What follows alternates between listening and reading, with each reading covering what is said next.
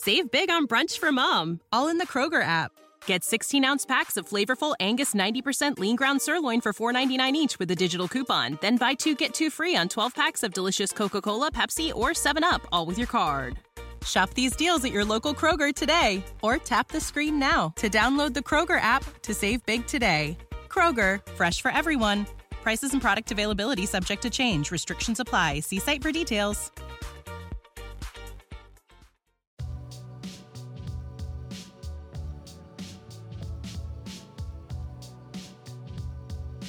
Decorating Pages is a podcast dedicated to taking you behind the scenes of the designs of your favorite TV shows and films. Each episode, I'll be sharing design stories from some of Hollywood's most famous sets.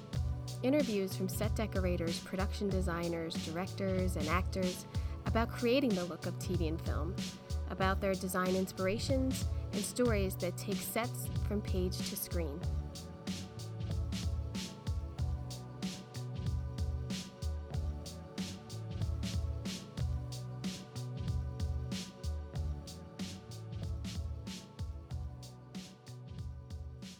Hello, and welcome to Decorating Pages podcast. I am your host, Kim Wanup. Once again, I have ruined my voice. It's like I don't even need my voice for anything, and I just ruin it. I had a good reason, though.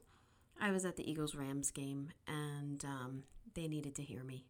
So I thought I'd hurry up and get this podcast in as soon as I got home from the game, because I know by tomorrow morning I will not have a voice, probably. But it was worth it. See my birds win, totally worth it. It felt like a home game. There were so many Eagles fans there. It was insane and very exciting, and just glad that we won. So yay, go Birds. See you in the Super Bowl. Other than that, I think I'm going back to work soon. So I've really put a lot on my plate of stuff that I haven't gotten done lately, and just been doing that. You know, it's like, oh man, I should have gone to the dentist. Now I got to do that. I should have went to that doctor. I got to do that, and kids appointments and their dentist and all that good stuff. So getting ready to go back to work. I have such a beef to talk about, and I know if I go off on this rant, no one's going to be happy with me. But I have heard, and I do believe it's going to happen, and we all know this is going to happen. I'm going to be brief. We all know that we supported the writers, we support the actors, we want everyone to be treated fairly, and we want everyone to get paid for what they deserve and feel good about their jobs, okay? But where do you think they're going to squeeze it from? Us. That's where they're going to squeeze it from. They're going to squeeze it from creative, and I've already heard stories of departments and prep days and just cuts already to us. And it's so disheartening, because all we want to do is get back to work and start to create, and barriers are going to be put up because of finances. And hey man, I'm not putting up the money either, but I knew it. I knew it. So it's disappointing. It's just disappointing that I think it's going to happen a lot, that budgets are going to be slashed, mandate power is going to be slashed, and it's all going to be more pressure on, let's say, I don't know, a set decorator who's just trying to get the set dressed for the first day of shooting. So it's, yeah, that's all I'm going to say. How about that? I'm going to cut it at there. Let me remind you again that the International Design Week is coming up at the end of October, and there are phenomenal events that they are putting on. And you can check it all out at productiondesignweek.org. There's so many. I can't even go into it, like a lot. Just hop on one of them. They have a ton of classes about how to run your art department, and Jen Pascal is moderating moderating a panel. I got to moderate a panel. It's awesome. So I can't encourage it enough. I might not even go back to work yet because I need to be a part of everything in that week of International Production Design Week. So yeah, there is also a little voices that are starting to get heard and want to be heard, and I am one of them as part of the Hollywood Set Decorators. And we are now, I did not start this. A bunch of wonderful set decorators started up this hashtag Empty Without Us, because you know how the costumers had Naked Without Us. And if you go on Hollywood Set Decorators on either TikTok and I'm sure Instagram also, you can see beautiful set dressing of before and after pictures and how spaces would be empty without us. So I think Beth Wook, a set decorator, is one of them who has put this together, and I couldn't be prouder of everyone's work, and just to show what exactly we do to the public visually is important. So you can check that out. And what else? What am I watching? Oh, I got the Sister Wives. Oh my God. It's so good. It's so good. I can't take it. It's so good. I just watched tonight's episode. Oofa. I really want to start a podcast about Sister Wives. Would anyone hate me for that? I think you would. I don't think you're a Sister Wives crowd, but I want to talk about it. I talk about their decor on my TikTok, by the way. If you want to laugh, I really dive into these people's houses, which I know isn't fair, but yeah. Other than that, I am just going to give you a little tidbit, because I've been talking up my own, I'm putting out a production design film study podcast and videos, and in the last 2 weeks, I have watched War and Peace. Yes, 1968, War and Peace. It's 4 different movies. It's over 6 hours long, and I mean, I know I'm not spoiling it. It's triumphant. It's amazing. The production design in that film is amazing. I cannot wait for you to hear the discussion about it. But I thought, War and Peace. I never read it in high school or college or anything. Yeah, I'll watch that one day. And boy, I will tell you, I am glad I did. It gives me such joy to see these phenomenal sets and camera work and lighting and costumes. Oh, amazing. Such amazing work, and it's so inspiring, and it makes me want to get back to work, to a fully staffed department and fully powered manpower days. That's what I would like. In this episode, I chat with production designer Brandon Tonner-Connolly about 2 of his recent projects: the critically acclaimed series Reservation Dogs, and the very long-awaited sequel to one of the scariest movies ever made, The Exorcist Believer. Working for the past 3 seasons on Reservation Dogs, Brandon's sets captured the realism of indigenous teenagers in rural Oklahoma. We talk about location work, the respect of designing for this culture, and saying goodbye to a series that has been a part of his life. He gives us a couple hints about the design of The Exorcist Believer, which was released this past weekend, and taking on the design of this legendary film. It was super nice to talk to him. I have not met him before. And we had technical difficulties for a week because he was in New York and all that flooding and rain. And so I was glad to catch up with him this week. And I definitely will be watching The Exorcist. I didn't get to watch it before this episode because it hadn't come out. And I like scary movies in October. I really look forward to like TCM and all the old scary movies, and The Exorcist is on there, so if you want to check out the original, but check out The Believer too. I hope you enjoy.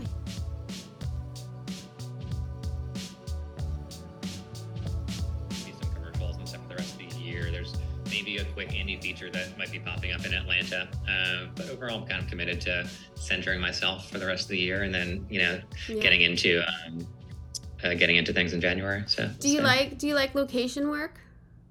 I do. I think location work is kind of one of my favorite things about designing, actually, which, I do feel like one of my favorite things as a designer is just going to a new place and, hopping into a car and kind of driving around and scouting. But even before kind of officially scouting, just kind of getting the lay of the land and figuring out what the kind of visual landscape is like, and the cultural landscape also. So I do like working on location, and I love, factoring that in when I'm thinking about projects. And then, in terms of working on location versus stage, I also kind of like working on location as opposed to working on, stage is fun because you get to do what you want to do and, incorporate everything and work with the DP and figure all that out.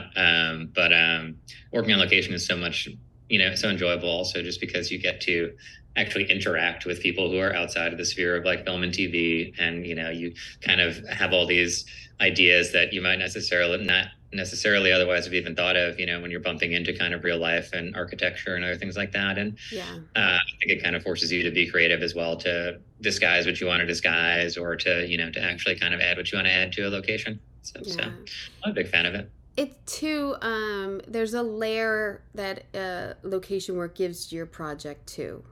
I mean, we do that when we build the sets, but location work too, there's always like, oh, look at that weird, window over there that gave us this lighting opportunity, or this doorway that we have to, closed up, which now makes the room look much better, or something. It's like we're given these opportunities on locations that I think we all take advantage of, which is really nice. No, exactly. And I like to take inspiration from the locations that I scout also. Like, I think for Reservation Dogs, a big thing was like, I hadn't spent too much time in Oklahoma, and I was scouting these homes that were very close culturally and location wise to the ones that we ended up using. So, I would just love to, when I'm scouting a house, actually ask people, hey, do you mind if I take a picture of, the family photos that you have on the wall, or of like the cereal you have on top of your fridge, or, the Bible quote on the fridge, or different things like that. Just so I can kind of get inspired by all those little details and then put them into our sets and kind of reconstruct them that way. So, which is nice. So how long were you there? You were there for 3 seasons of this, correct? I mean, how long were you in Oklahoma? Are you an Oklahomian now? Are you an okayed person? An honorary Okie. No, I was there for, we basically, prep would start in like February, and then we would wrap it up in like the middle of like June.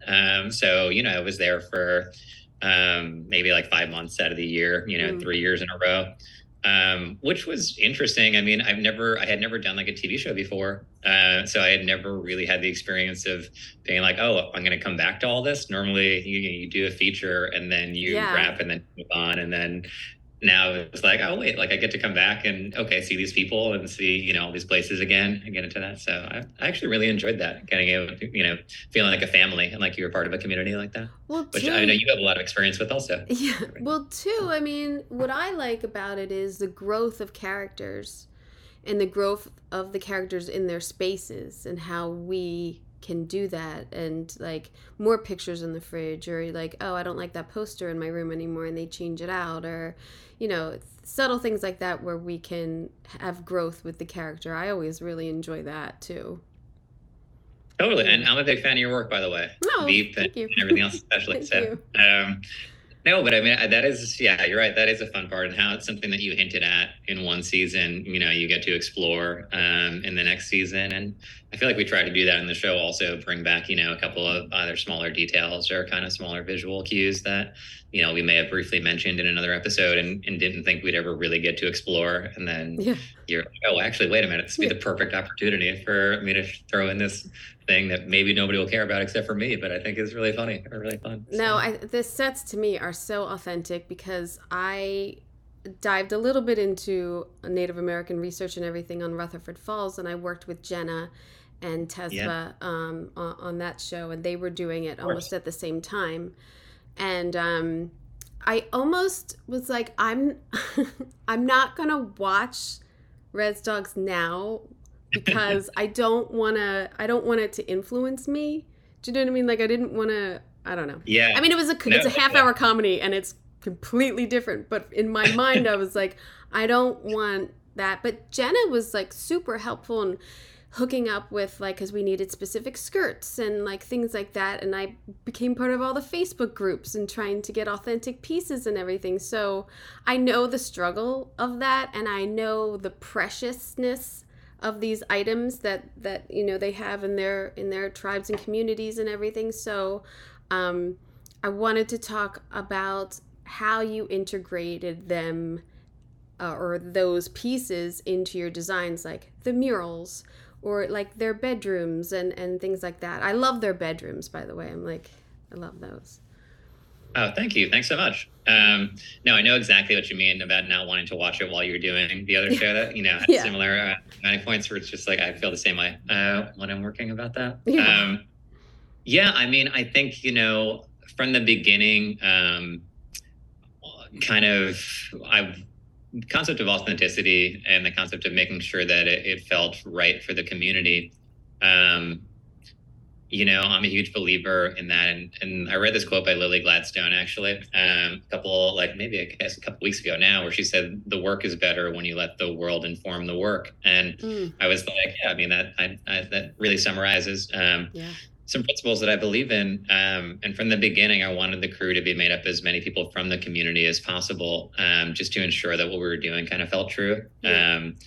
You know, within the art department itself and the set deck department, but also in terms of collaborating with artists from the community. Like, you know, we had a mural done outside of the IHS, the kind of health clinic location, done by a local artist named Yannicka Starfields. And he came in and made this beautiful mural for us that kind of satirizes is that the Wheatfield? Is that the Wheatfield one? The green? Totally. Yes. That's the one where it's like you have these characters who are supposed to be like settlers, like gifting like medicine, like indigenous peoples. And it's really nice because it's done in like this strange perspective too, where, you know, he's an amazing, accomplished and, you know, incredible artist, but he kind of did this mural in the way where it's like the eagle that's in it looks kind of very flat, or you can only see that it has one eye. It all looks like somebody who, you know, was from the world of the show doing it, not like a highly trained artist. Do it, and that was really nice. And then you know, Molly Murphy Adams, who is an amazing academic and beater, and, you know, bead artist, you know, when it came time for us to use the beaded medallions and different things, like, you know, she was a big part of the show and came in and was able to help us out with that and kind of guide the way. And Johnny Dicon, who's a great artist, who's another kind of painter from that area. He came in and did this. I had a crazy idea based on something that I saw on a scout that was like, well, what if we added this buffalo mural to the conference room at the IHS or the break room? And, you know, I thought it would just be kind of a very unsubtle idea. And he came in and made this incredibly subtle and incredibly kind of beautiful and moving, like large scale mural piece that Alora Dannon sits in front of in an episode this third season. And so I think it was, you know, just through kind of involving a lot of artists, both, you know, outside the art department and within the art department, that kind of helped me maintain that sense of authenticity. And like you said, I mean, there are so many objects that are so kind of precious. And, you know, I think working in Oklahoma, one of the challenges was there aren't really, you know, prop houses, or there aren't really those kind of resources. But it's also kind of an asset because then, you know, it's like, okay, it kind of forces you to actually, you know, look into, well, renting things from people in the community or, you know, sourcing things, a lot of Facebook Marketplace, a lot of, you know, Craigslist, I mean, a lot of like. There wasn't anything I could rent because everything I rented a lot when we spoofed Yellowstone, but like there wasn't anything I could rent that was like correct for their tribe, correct for the period, like correct in any way. So that to me was like, oh, I gotta know my shit here. Like I had to know all these tribes, even though it was a made up tribe, it was still like of these three, and it could only be from this area, and even just color placement on like the beads and everything tells you where the tribes are, or, you know, the blankets and the symbolism and everything. So it's very intricate, and I appreciate so much how you and the decorators really, you know, meticulously have a lot of detail in there to tell the story behind these people. I love it. No, thank you so much for that. That means a lot to me, and I feel like, Our decorator in the third season, Tava Sampson, she was the assistant decorator for the first two seasons and was a big, part of those as well. And she, has relatives in that community. It's specifically in Okmulgee, where we shot a lot of the show that's supposed to be occurring. And, that was great just in terms of making that connection and making sure that what we're doing really kind of rung true, and that we were getting things that, that you really kind of were sourced from the place that you're kind of trying to create, from the world that you're trying to create. Yeah. So that was nice. And I feel like we did this thing on the show where, obviously creating the sets, we were thinking about the viewers and like the people at home also. But just because everything was so intertwined, and because on the crew and the cast and everybody was it felt like such a community making the show. So specifically to that community, we were also kind of equally thinking about the people who would be there, like when we were shooting it. So like the crew from the community, or the cast, or the people down the block who might stop by to watch filming, which, everything was always kind of very open. So, I really wanted them to feel like the spaces were right, and that, they were kind of being affected by the choices that we were making in a positive way.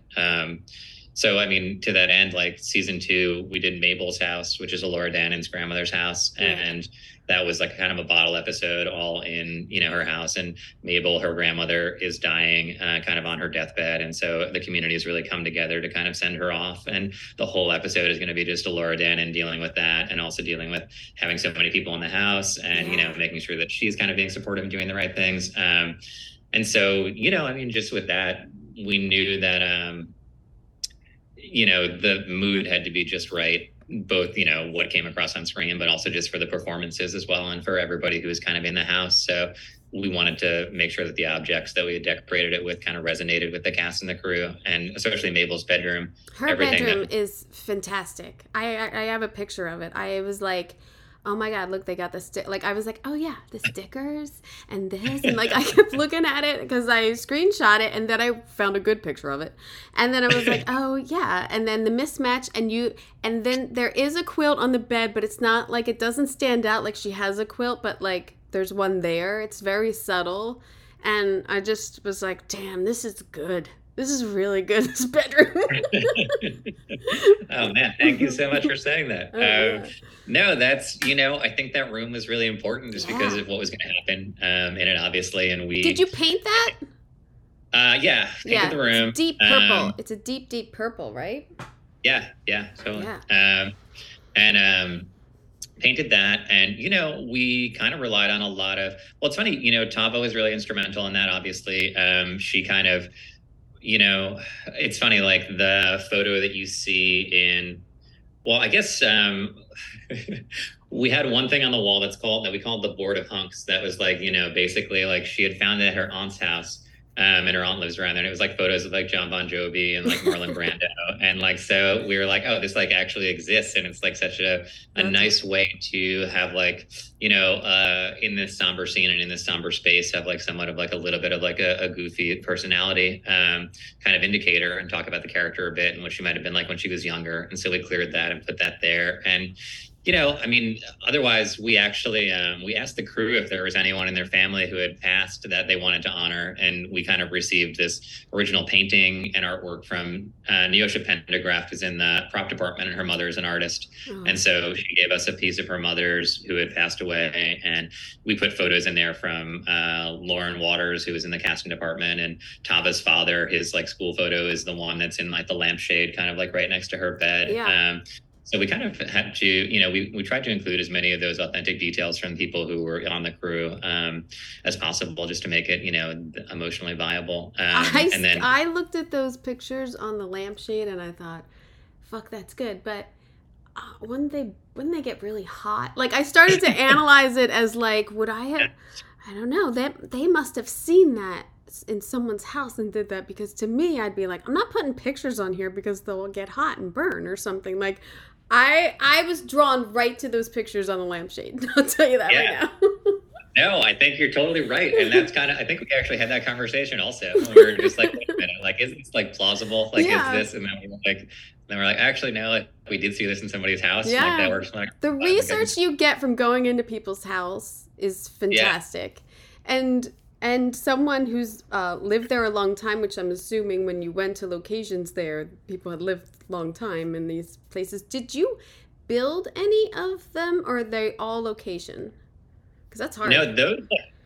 No, sorry, what were you saying? Because that's hard. Like, if you didn't have any builds, like, what were your builds? The community? Yeah, it was all actually. So basically, all of those home interiors are all on location, which is, kind of how they start off in the very beginning.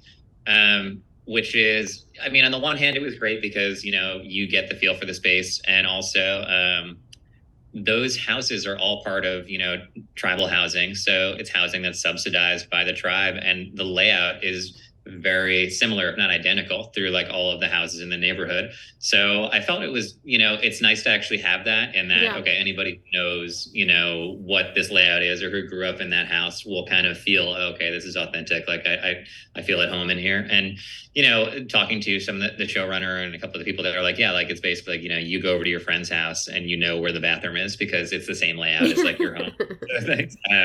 So that was nice. But, on a practical level, it was, I mean, you know how it is. You're basically so kind of, when you're on a stage, it's great. But when you're on location, it's like so tight. Every single time you're moving in and out, you have to move the homeowner stuff out, dress everything, then, bad. restore it. I feel bad sometimes. So that was just logistically, so that was just logistically a challenge over and over, but which, kind of strains your logistics otherwise, because you're like, again, if you're on a show and you have stage time, then you're kind of like, all right, that's our home base. Like we get that time on per episode. Exactly. Yeah. So, but, for us, it was always like, okay, so today's 3 locations, tomorrow's 3 locations, the next day, 2 locations. That's our home base. That's like our break. So it was, and then it was the last season, the 3rd season, we ended up doing a lot more construction and scenic work, and kind of ended up, still kind of doing things on location, but, building like Maximus's greenhouse, or, kind of completely redoing the interior of like an old hall for the dorm for the boarding school, or, all kinds of things like that. So, but all those fun interiors. What about Uncle Brownie's house? I love that pitch roof or walls, and then the headers, and I was like, maybe this is, but it looks right to outside, so I'm like, it's got to be a location. Yeah, exactly. No, it is a location. And, it's funny. We scouted around for a while for that, and then found that kind of A-frame cabin. And initially I was like, man, I wonder, and I asked Mark, the DP, Mark Schwartzbard, who's amazing, the DP, and was such a friend to the art department, and also just such an amazing collaborator. He's really good. The show is emotionally lit really well with what he does. Yeah. No, definitely. And, just said like, okay, hey, are you going to think I'm crazy? If I take you to this place, are you going to like laugh at me? Or are you going to say, this is impossible to do this? And, no, he loved it. And we kind of went up there, and Sterling and everybody else, the showrunner and everybody else kind of loved it. And, kind of embraced the fact that, okay, it's an A-frame. So we're going to get this kind of different shape at the same time. That's going to limit ourselves spatially, but we get also to look straight to the outside and get, that kind of natural light coming in that way, and get to be able to kind of see the world outside and do that. And something about it felt kind of very Uncle Brownie like, also almost like cave, or almost kind of like very kind of small, and and kind of dug in that way. So, and then we had so much wall space to play with also in terms of like posters and different things too. So, you have tons of pictures and articles, and then that like giant like chief's head, which was amazing pieces. The decorator did a fantastic job. I love it. Yeah, the decorator that first season was Imogen Lee, who was amazing, and Tava was her assistant. And they completely kind of crushed that one, and had so many great details, like great family photos just culled from, Tava's family or from other people's family in the crew, and other things like that. So, just so many. And I mean, for me, I think I love VHS, and I love all those kind of like cultural kind of like objects. So whenever it's like we get the chance to like fill this out with like VHS and records and like other things like that, I'm like, yes, bring it on. Like, I like to stay there for like 3 hours after everyone leaves, like hand selected VHS tapes are like in the forefront and everything. So that was really fun. That was a really fun one to do. Do you shoot? Is this like 8 days? Is it like an 8-day shoot with like a day overlapping day, of course, as we all have become accustomed to? Yeah, well, I'll tell you, basically, it was 4-day episodes. So we were shooting an episode in four. I know, I don't I don't want to startle you or anyone, You but did. yeah, My jaw is dropped. Wait a minute. Did you block shoot? we didn't really block shoot at all. We kind of, we had, so let's say if it was a 10 episode season, we'd shoot 2 episodes. We'd have 5 blocks and 2 episodes per block. Yeah.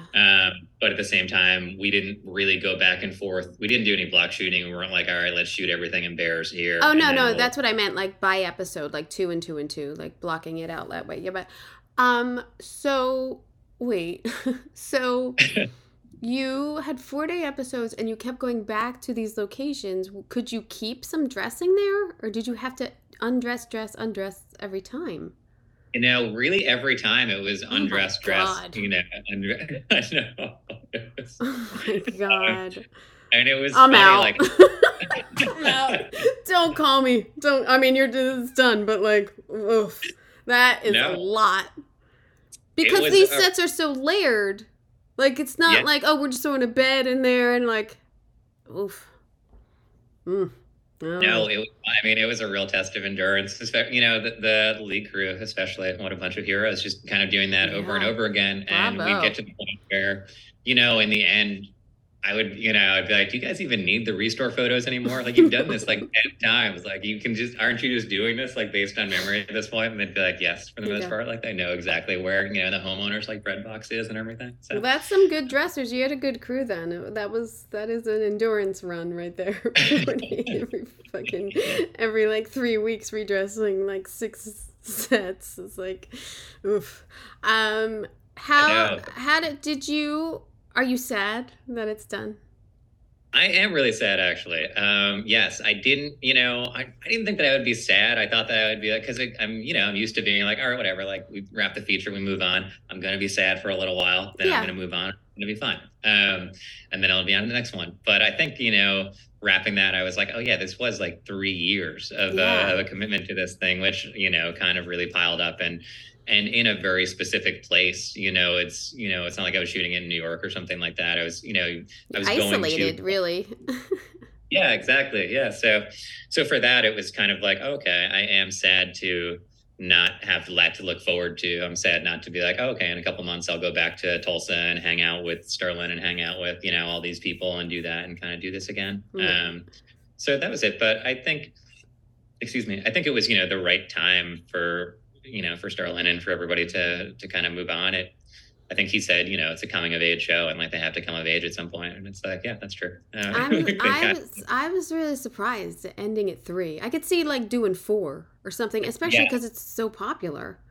I was really surprised that it ended and bummed because I didn't watch it. And then I was like, oh, and then I've had this time off and I caught 2 episodes like in the springtime and I was like, all right, I'm gonna come back to this because it's right up my alley because it's kind of like sarcasm and realistic. Like, I really liked it. And then just like binging it in the last couple of weeks, it's like, it's such a good show. I'm really bummed it's over. The actors are so authentic. It's crazy that they're acting to me. It just seems so natural and almost like a documentary, and just the realism that you've put into the sets and the lighting and the costumes. And I know all about it's just really, it's a really good put together show. It's something to really be proud of. I loved it. Oh, thank you so much. Yeah. No, I mean, that's so nice to hear you say that. And I feel like, that's the goal in terms of that sense of realism and authenticity. And, just to never, ideally have it be questioned. And it's funny, when I was doing another project between like seasons 2 and 3, somebody who's working on that project with me was like, oh man, you do Reservation Dogs, and expressed that they're a big fan of the show and they really like it, and that they love it. And the world seems so real and authentic. And they were like, don't take this the wrong way, but like, what do you do? Like, what do you actually do? See, that's a compliment. That's the biggest compliment. Exactly. That's it.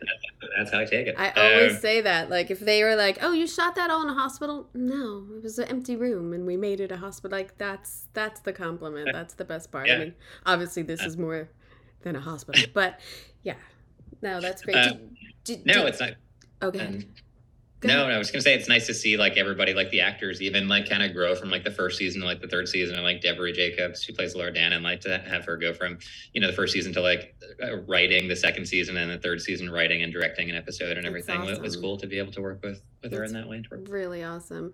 How I forget what I was gonna say. I got distracted by the Laura Dannon thing because I caught that.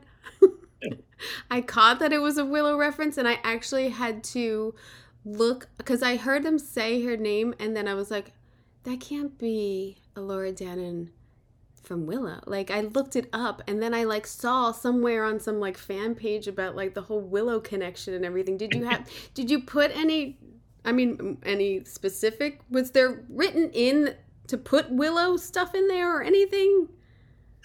No. Not really, no. I think that there was, it was never really written into adding those elements. I think we just, we tried to keep it subtle. Like we had like, Willow VHS in Brownie's house somewhere, like prominent. And I think for the second to last episode of the third season with Ethan Hawke, her father, we joked around, like, should we have like a Willow poster, like, or like some other, like a Ron Howard poster, like, or some other, kind of directed film poster in his house, and decided that it was kind of too much in the end. But there was always the temptation to kind of add those little Easter eggs. Do you look back? Do you have a favorite set that you did over the seasons? Yeah, I mean, it's tough. I mean, there were so many kind of favorites to get into. I mean, I think one thing was, okay, I'll pick one from like the earliest season and one from like the most recent season, if that's okay. Yeah. Probably, the first one that I really enjoyed, the first one that we actually made for the show after the pilot, when we got into it, was the IHS. And that was kind of really special because it was an environment that like, it was instantly recognizable to people from the community, yet I had never really seen something like that specific space on TV or kind of like in a movie. So we had the opportunity to really kind of create something a little bit new there. And, talking with each of the writers, they each had a story about spending a day like endlessly waiting at the IHS, and drew on that for the episode. And so we kind of wanted to, at the same time, we wanted it to be a warm space. People actually go there, to hang out and have coffee and talk and everything at the same time. And so we wanted to give people the feeling when they were watching it that it's like, okay, you want the viewer to feel kind of lost and tired and bored, but also kind of a little bit sort of warm and, communal in there. And so, we designed the color palette with these kind of, interesting, I thought, kind of like non-traditional hospital or non-traditional kind of like clinic colors that still kind of faded into like a little bit of like a feeling of malaise at certain points. And then, we had these cheerful PSA graphics, which Sterling called uselessly optimistic, like these anti-diabetes posters that are all in the real spaces. And we had to create those and make that, funny enough, but also, identify that it's kind of a sad thing also at the same time. Just kind of like, balance that edge to it. And, IHS also, we had an opportunity, like I said before, to collaborate with Yatica to do the mural outside, and Johnny Dyke kind of do the mural inside. And Ben Brown, who's an artist and graphic designer from Oklahoma, also, he kind of created this Spirit Anatomy poster for us that's in the background of a scene.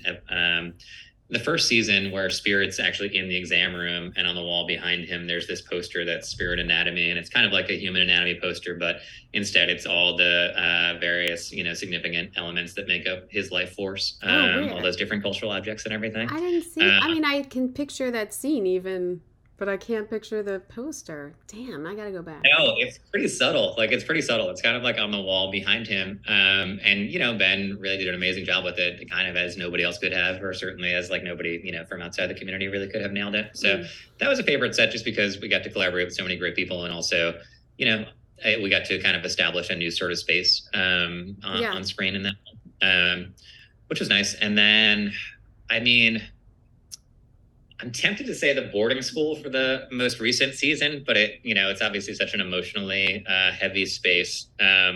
It was definitely the most construction and scenic work that we had kind of put into any set, for the 3 seasons. But I think, maybe Maximus's was kind of my favorite, just because Maximus is like, we shot it at the very beginning of season 3, and we really had to scale up to build the world of Maximus and his compound. And I got to scout a lot of different properties until I ended up seeing one with this decrepit house that was about to fall over, and then realized that could kind of tell a story where, he had lived in the house with his parents, and then after they had died, the place had kind of gone to disrepair. And when it was too bad, he moved into this trailer next door.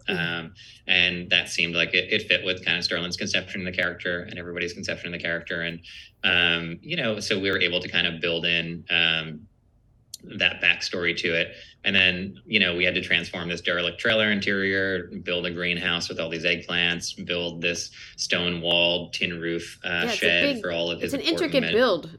I mean, it's an intricate storyline that you had to weave through the set, I must say. It's a lot. And that was really cool. What was fun about it too is that, okay, we have this property now. Like I had to find a place that gave us the opportunity to build all these different elements, and they have to be close because logistically we need to be able to move from thing to thing during the day when we're shooting. We're going to have 2 days to shoot all of this stuff here. But also aesthetically, it's got to seem like it's kind of spread out a little bit and they're not kind of right next to each other. So, just finding that space was great. And then, you're right. It was such an intricate world to kind of visually realize, which was what made it fun also. And, I think that property just offered us so many great things, like not only the house that looked like it was, perfect for our purposes, or kind of just added another element to it. But also there was this one kind of gnarled tree that really sort of like had branches that kind of sunk down into the earth in front of it and had this natural kind of opening. And it just had this kind of mythological quality to it that I was like, oh, hopefully we can kind of incorporate this. And Tasba, the episode director, loved it when we scouted it and wanted to incorporate that in as the, part of Maximus's route around his property. And I just thought that was really cool. I gave it this sort of almost storybook quality. Definitely. But also the whole set itself is like, it's kind of like the set itself is kind of like a magic trick, because when Bear wakes up in it, you have to feel a little bit afraid and feel like, okay, he's kind of been kidnapped by this madman and he's in this derelict trailer. But then later in the episode, you kind of have to feel like, oh, but it's actually this elder space and it's kind of warmer and more welcoming. And you can see Bear kind of like melting into it a little bit. And, we couldn't really change anything in the space midway through. So we just had to be like, okay, the broad strokes are going to be this, antique wallpaper that's really kind of vintage. And we're going to add this wood paneling that kind of makes it texturally a bit diverse. And, maybe also just gives like a visual imprint of the passage of time in there, and with all the newspaper all over the windows and everything else. And then at the same time, once we get into like the intimate character details, then it'll kind of tell the story of like, okay, this is a man who's a community elder who's living by himself, and this is what he, does every day in the kitchen. These are his like small idiosyncratic rituals that he kind of like only he knows about and then only he gets into. So it was really fun. It's a great set, and it's a great piece of storytelling through the design of it. It's also a very I think we have these sets in our careers that we think back to. And I have some of like, oh yeah, like when I did that makeup mirror for this, and we did the postcards, or blah, blah, blah, blah, like, or we did the drawer, or I did the drawer with the president's letter. Like, you get so into these details and the story that you're making up for these characters. It seems like that's going to be like definitely something to look back on and be like, oh, remember when I did that? Yeah, let's try to implement something like this. Like, so yeah. Yeah. No, exactly. I mean, yeah, exactly. I think it's always nice to try and hold on to those things that you have from every project, or especially the sets that mean so much to you. But nobody else is, so you got to do it. You got to do it. You're your own one-man parade here. Exactly. Yeah. Everyone quickly forgets, but I know. Well, they do and they don't. I mean, that is the kind of genius of like, especially something like, it's going to be on Hulu forever. Probably, it's like create these things and then they're there forever. It's awesome in a sense. Yeah. That's the great part about working in film and television. It's just like the things that we're doing are going to last, essentially forever, so people can watch them. Can I ask about The Exorcist? Speaking of like having like, God, I don't know if I'd ever touch that project. I'd be like the Exorcist. I'd be like, I don't know. I mean, was it at least fun doing horror? It was fun. It It's funny because really like the way that all of it timed out is like went like from the Exorcist to like start this last season of Reservation Dogs, and there was like like no kind of time in between, so it went straight from like really dark horror and like all this stuff to like, okay, now we're in Oklahoma and we're back into this world of Res Dogs and jump into it, which was a strange transition. I think The Exorcist was fun, and one of the things that attracted me to the project is I love horror movies, and obviously I have so much respect and love for The Exorcist, which is just a great film, let alone a horror movie, a horror film, or anything. Yeah. And William Friedkin, of course, such an amazing director, and so. And I also have so much respect for David Gordon Green, for his movies, and to get the opportunity to work at a totally different, in a totally different world than Reservation Dogs and then other things that I've done, to get the opportunity to work with, David, and to work on, kind of a project that, references the original, but is also kind of very much in its own world. Yeah. I mean, there were so many times when I was just like, wow, I can't believe that I'm working on The Exorcist right now. Like, how insane is this? That's what I would be like. I'd be like, I can't believe. I mean, I have. It came out today, so I haven't seen it. The only thing I can ask you about while watching the preview and everything is always when you work with horror, the color palette. Because you're either gonna and working with the DP, so that's kind of the only thing I don't know anything about sets or anything, but to me it's always striking about like how do you keep this darkness, but it's gotta be realistic and light and it's a house. I don't know. Like, I don't know. Yeah, exactly. I think that was a conversation, David and I talked about that a lot, and Mike Simmons and I, the DP, kind of talked about that a lot, and the costume designer also, Liz Wolf, just talking about, okay, how do we make sure that it doesn't feel like a haunted house, or that it doesn't feel like, anything that's like a Disney version of any of this. Like, right. We want to make sure that it feels kind of grounded in the characters, and that it feels kind of, that there's a sense of reality to it there.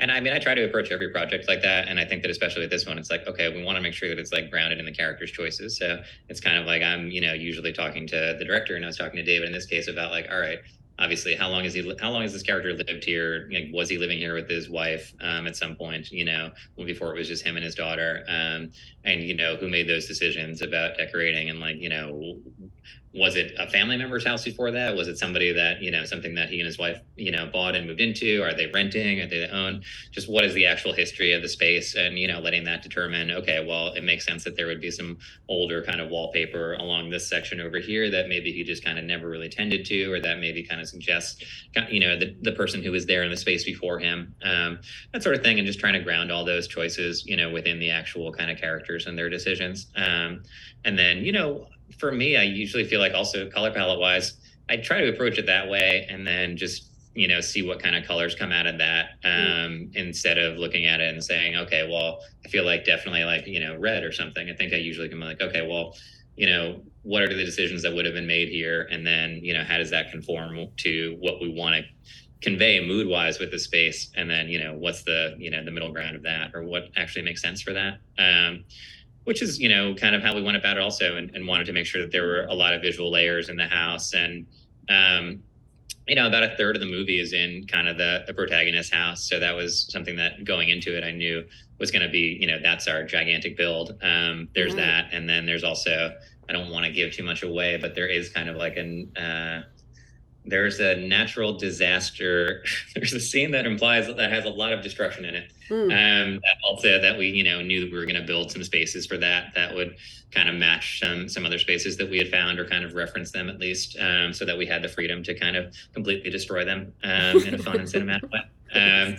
And so, going into it with that, that was kind of I knew those were going to be like the primary kind of, stage-based challenges. And the other stuff, the location-based stuff, was going to be, okay, how do we build the world of this community? It's set in a fictional town in Georgia. So, that was my other major priority, is like, okay, scouting around for these things. It's like, even if it's not in the script, what locations can I show the director? Can I show David that, might help him like visualize the world and build the world? And if they end up in there, great. And if not, then okay, at least, we can kind of all have this common, space in our head, or this common universe in our head that we can. Did you shoot in Georgia? We did. We shot in Atlanta.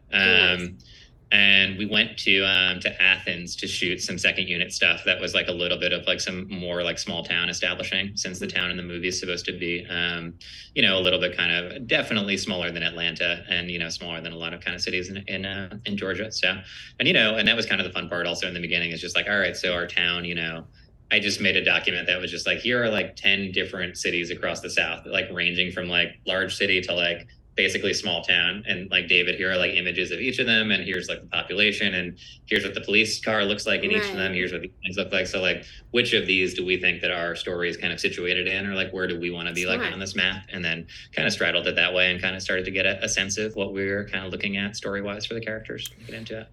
But we shot it all in Atlanta, which the art department crew on that was amazing. I mean, I had an amazing art director, amazing set decorator, and just amazing everybody. Like the entire art department and prop department, everything was just astonishingly good in that.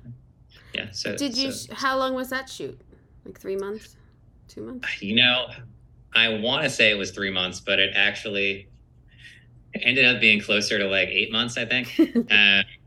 It's like, okay. I got there in August and started scouting, and then got there August, September, October, November, December, and then January, February, and even into like March a little bit. So it was really about 7 and change.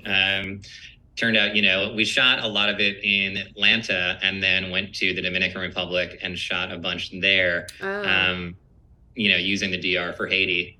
And that was really fun. And also just great. A really, amazing opportunity to be able to work there as well, with another top-notch art department that we kind of recruited from the Dominican Republic. That's great. But yeah, it ended up being closer to 7.5 months, rather than the 3 or 4 months that we initially thought it was going to be. So that's either a nightmare or it's awesome.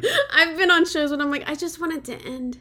I just want, please don't add another day, don't add another scene, please. But yeah, so I hope it was good. I hope it was a good longer shoot.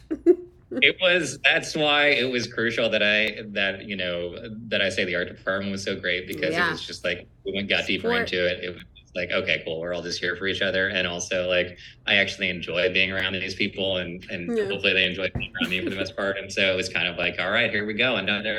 We thought we were going to be done here, but in fact, no, we've got another month. And then, all right, we thought we were going to be done here, and no, we've got another month. So everybody just kind of charged forward the entire time. I don't know. I feel like the ADs lied to you or something. I don't know what your one-liner was, but that doesn't it seems like someone was keeping secrets. That's a hell of a swing. But it looks, hey, it's The Exorcist. Do what you got to do, man. Whatever you got to do. Exactly. I feel like there were things that came up that were just like, some things were COVID related, some things were cast related, some things were just like all kinds of logistics related that just, but yes, I was probably lied to. Certainly not in the beginning, but I'm certain after that. Well, thank you so much, and thank you for rescheduling, and I'm glad that we got it together, because it was just fantastic to talk to you and let you know how much I appreciate that work. It's a fantastic series. No, thank you so much, and thank you for taking the time to talk to me. I appreciate it. I'm a fan of your show, and I was a fan of a couple of recent episodes I listened to, and Shane Fox especially. I thought that was a great. Yeah, she's great. She's great. So I love that show too. Really fantastic to get to chat with him. He seems like such a really nice guy. And 3 years in Oklahoma, going back and forth to all of those locations and dressing and undressing. I am telling you, it's hard to do. I'm telling you, it's hard. I mean, I remember in parks going back to April and Andy so many times, like, oof, and I don't know. It's part of the job, and I love it. But it is a lot of like the resetting of sets, and not everything's always quite the same, or maybe something got lost or broken, and that things like that happen. So it's always hard to go in and out of location. So I respect that a lot, and just really nice to connect with him. And hopefully The Exorcist isn't too scary and I can get through it, because I can't. But I am interested to see, I think it's like 2 kids, which how I feel about kids and death and stuff. So hopefully they're okay at the end. But Again, I'm really, if you don't watch Reservation Dogs, at least check it out for the design, man. It's like watching a documentary. They really captured a lot of nuances of teenagers and living, reservation life, and just really fantastic. I really enjoyed their work.